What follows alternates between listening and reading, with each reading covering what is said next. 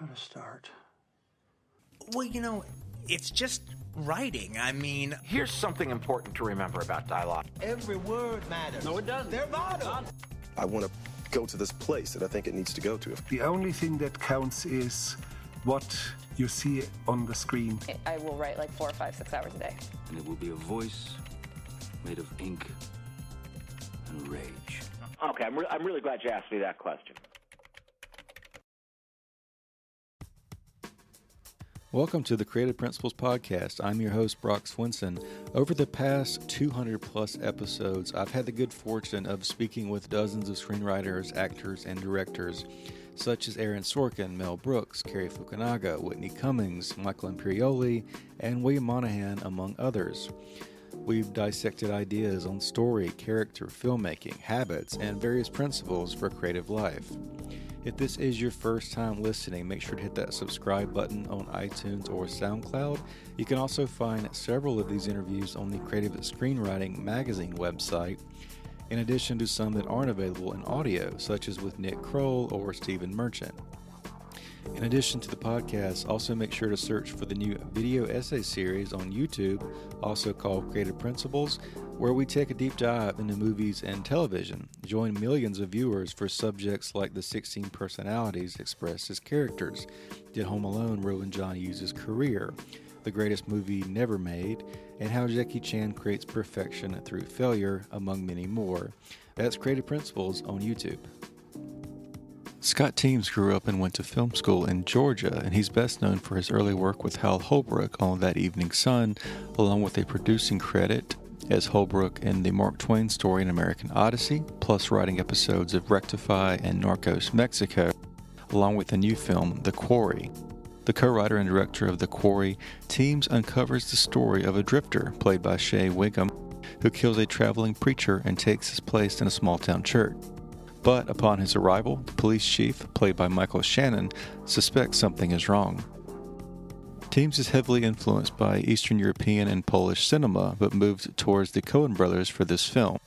And he has a writing credit on the upcoming movie Halloween Kills, the latest installment of the Michael Myers franchise. In this interview, we discuss personal Southern stories, how Georgia became a film hub, why he's intrigued by religion and violence, where to find exterior tension, why he hates agenda-driven stories, and what audiences can expect from Halloween Kills. If you enjoyed this interview, look for the print version on Creative Screenwriting's website, link in bio. My black and white VHS camera that we had in the early 80s was the same camera we had in the 1990s when I graduated from high school. So that was funny. But I just loved the way it felt in my hand, and I just, from an early age, knew what I wanted to do with it. And so I was able to talk my teachers into letting me make little short films in lieu of book reports. I had this wonderful teacher in the 8th grade named Miss Harrison who really encouraged me to make movies. And I made 4 or 5 films in her class, little VHS movies. I'd edit them VHS, VCR to VCR, and it just was something I just always wanted to do, and I never really wanted to do anything else. And so I ended up I got a film degree. I went to Georgia State, went to University of Georgia for a bit, and then Georgia State had a film program at that point. UGA didn't. And so I went to State, got a degree, and moved to New York right after college. And just got to New York and started just writing and making short films. And spent 5 years in New York just writing bad scripts and making little movies. But each script was a little less bad than the one before it. And little by little, I figured out how to write. I always knew I wanted to write my own scripts. I always wanted to tell stories, more personal stories, Southern stories. And those, weren't getting made on any sort of large scale. So I realized pretty early I'd need to write my own or adapt my own or find my own stories to tell. And so that's why I needed to write and learn how to write, and did that. And until I figured it out. So I'm not far away. I'm in North Carolina, where there's some filmmaking and television. What's kind of your take on the giant rise in filming and everything that's happening in Georgia these days? You know, it's interesting. When I was in school there in the 90s,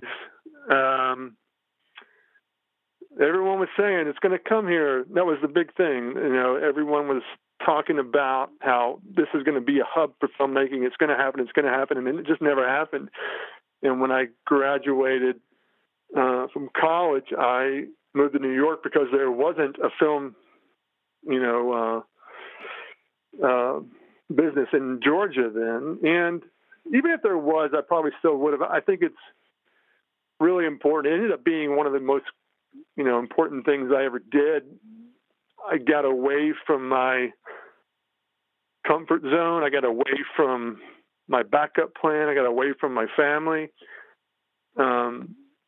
meaning the security of family and having a place to crash. And for me, as a young filmmaker, that was really important to have to be living in New York. Not only was the community strong there, but also, being on my own, having to the cost of living is so expensive there. It's really important to every day, every second counts. And so you really care. And then as I was up in New York, and really when I moved to LA in 2005, the late sort of aughts is when the Georgia came on the scene really.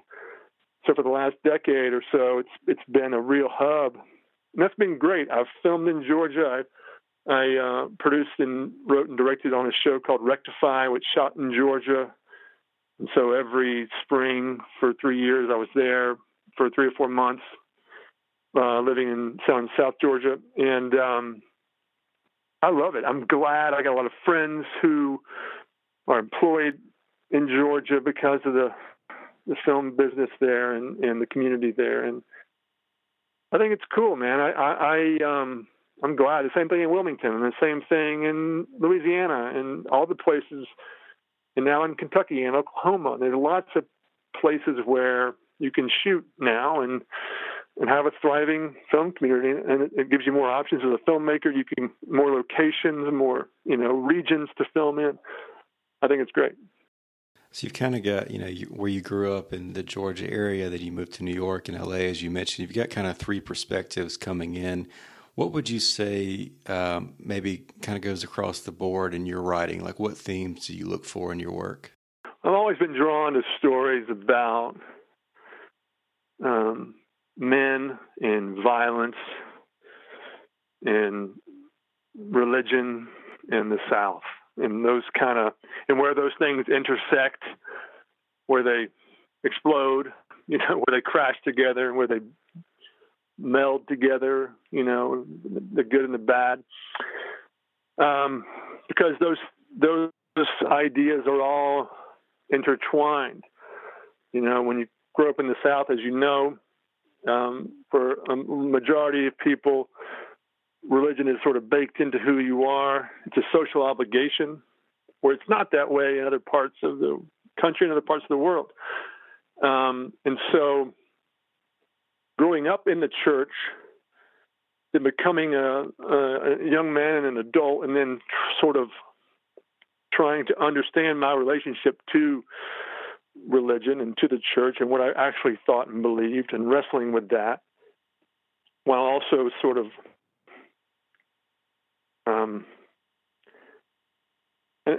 wrestling with who I was as a man and as a Southerner with my identity, leaving the South and then trying to understand my identity. Having children was a huge part too, because then my son was born in New York, my daughters are born in LA, and so they are not, their entire Southern experience is secondhand.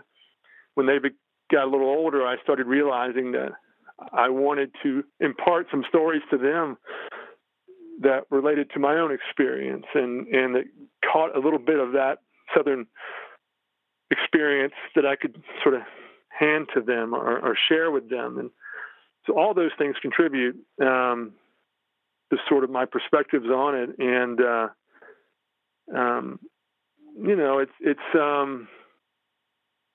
don't know, but for whatever reason, those ideas, those themes, God and religion seem to pop up in my work, and I like exploring that when it's organic and authentic, when it's born out of the characters and the story, not when it's ever dropped on top. I have no interest in that, and in fact, I'm usually quite repulsed by stories that feel like propaganda or feel agenda driven, and but when it comes from inside the characters or the story and it springs organically, then it can be a part of the conversation. It can be a part of the narrative, and you can explore different aspects of it. And that interests me because my relationship to the church is always evolving and still evolving and changing and growing and being challenged, and for better and for worse, It's definitely an ongoing topic. I mean, it's probably in all of Scorsese's work, but mostly set in New York. So where did a lot of those themes are in your new film. Where did you kind of get this idea for the quarry? Where did that come from? Yeah, it's actually based on a novel. So I read this novel 10 years ago,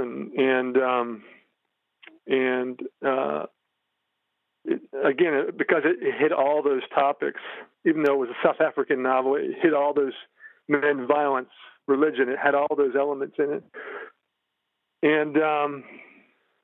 And it was, so this is post-apartheid stories, and it's a white-black racial conflict in that story, or sort of white indigenous story, conflict. And so it felt like a real natural translation to Texas, also because it was sort of coastal South Africa, plains, sparse land.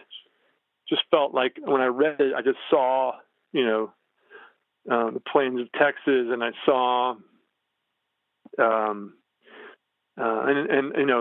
it obviously we have our own racial conflicts and strifes in this country, and so it just felt like a natural translation. And again, because it embodied all those things that are interesting to me, I was drawn to it immediately. And it has this universal premise: stranger comes into town.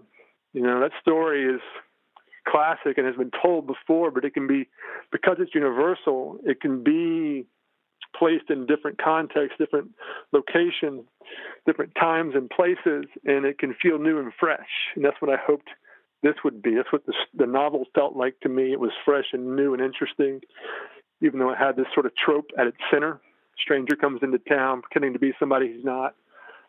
That idea is appealing to me, and allows you. What's great about that premise is that you know where you're going.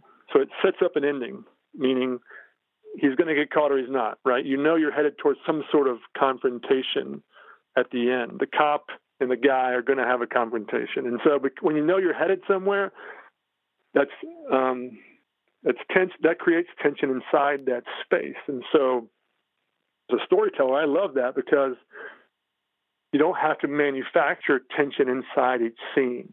The tension comes from the outside. It comes externally, and it's pushing on the scene. So every scene is then loaded with tension.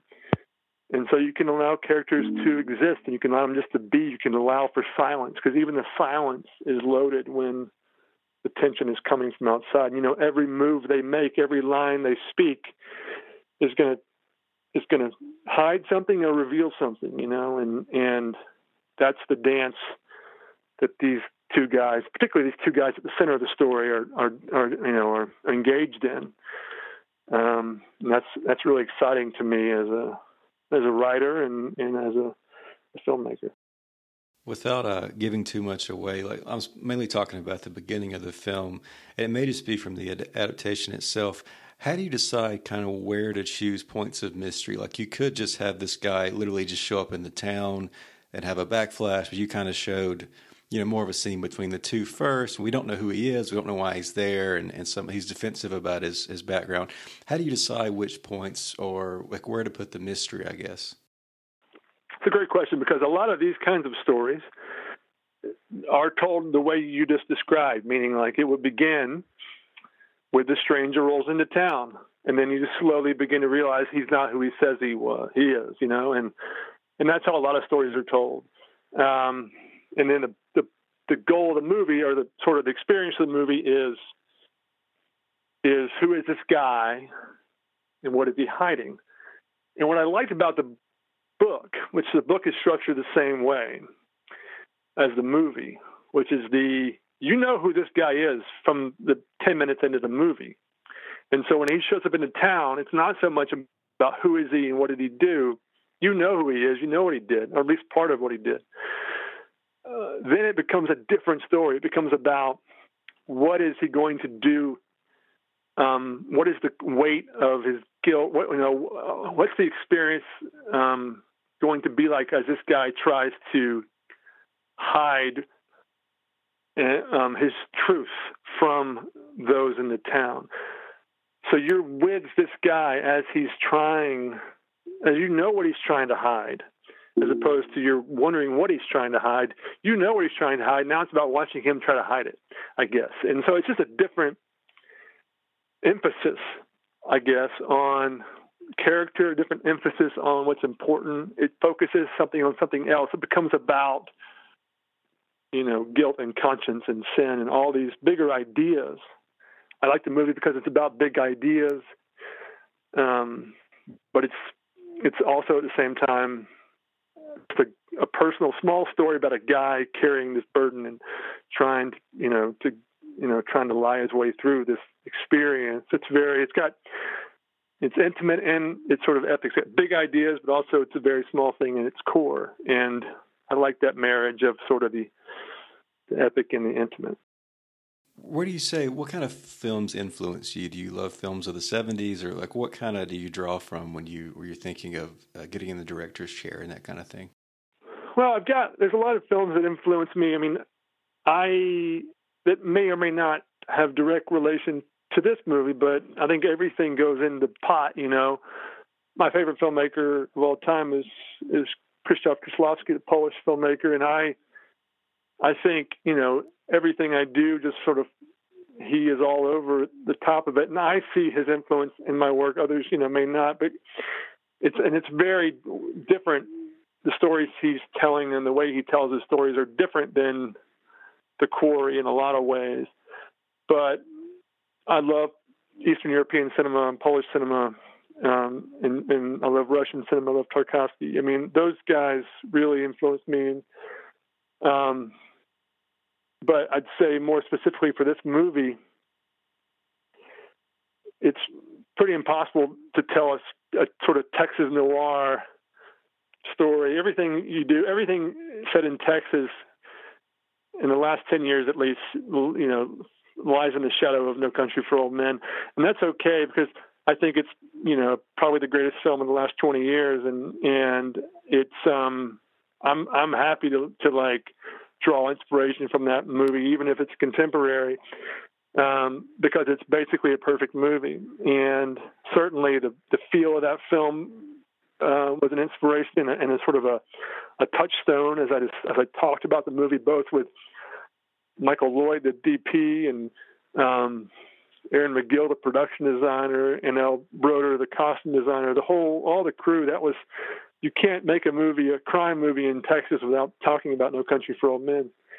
At the same time, Paris, Texas is a huge influence on me. Wim Wenders, I love Wim Wenders in that film in particular, which has been a long-time favorite of mine. I love, and I think, I see, and that's more in the color. I mean, The Quarry, the colors pop more. It's not muted like No Country. It's got more vibrance, while maintaining some of that grit. But I'd say those two films are strong influences on this one. But hopefully the ghost of Kieślowski hangs over everything. I see that you've got a story or credit on Halloween Kills. Can you tell any details or maybe how you got involved with that or anything like that? Yeah, David Green has been a friend of mine for a long time, and but we've never had a chance to work together. and he just called me up. It was sort of a perfect blend. I've been working with Blumhouse for a long time and written a few things for them and with them, and I think they just realized that was a cross section of Blumhouse and David Green. I was lying at the cross section there, and David called me one day, and he was editing the first one and had this idea for the second one and asked me to work on it. And so he and I and Danny got together and brainstormed on the idea, and I went off and wrote, and we wrote together and built the story up. So I'm excited. I mean, I just saw a cut a few weeks ago, and you know, I can't tell you much, of course, but I can tell you that it's to me, anyways, it feels like a leaner, meaner version of the first one. I like it a lot. I'm excited about it. I think it has some relevance to what's going on in our world today as well, which is great. And it was a lot of fun to do something that's not so, you know, especially I was working on the Quarry too, which is obviously a very different kind of movie, but so it was fun to just kind of let loose a little bit. But I do think Halloween has a lot of relevance and some bigger things to say about the world too, which is cool. And that is our show. Thanks again for tuning in. If it's your first time, make sure to hit that subscribe button on SoundCloud or iTunes. Also, check out the new video essay series on YouTube called Creative Principles, and give us a review. That's one of the best ways to help share these interviews. Thanks again.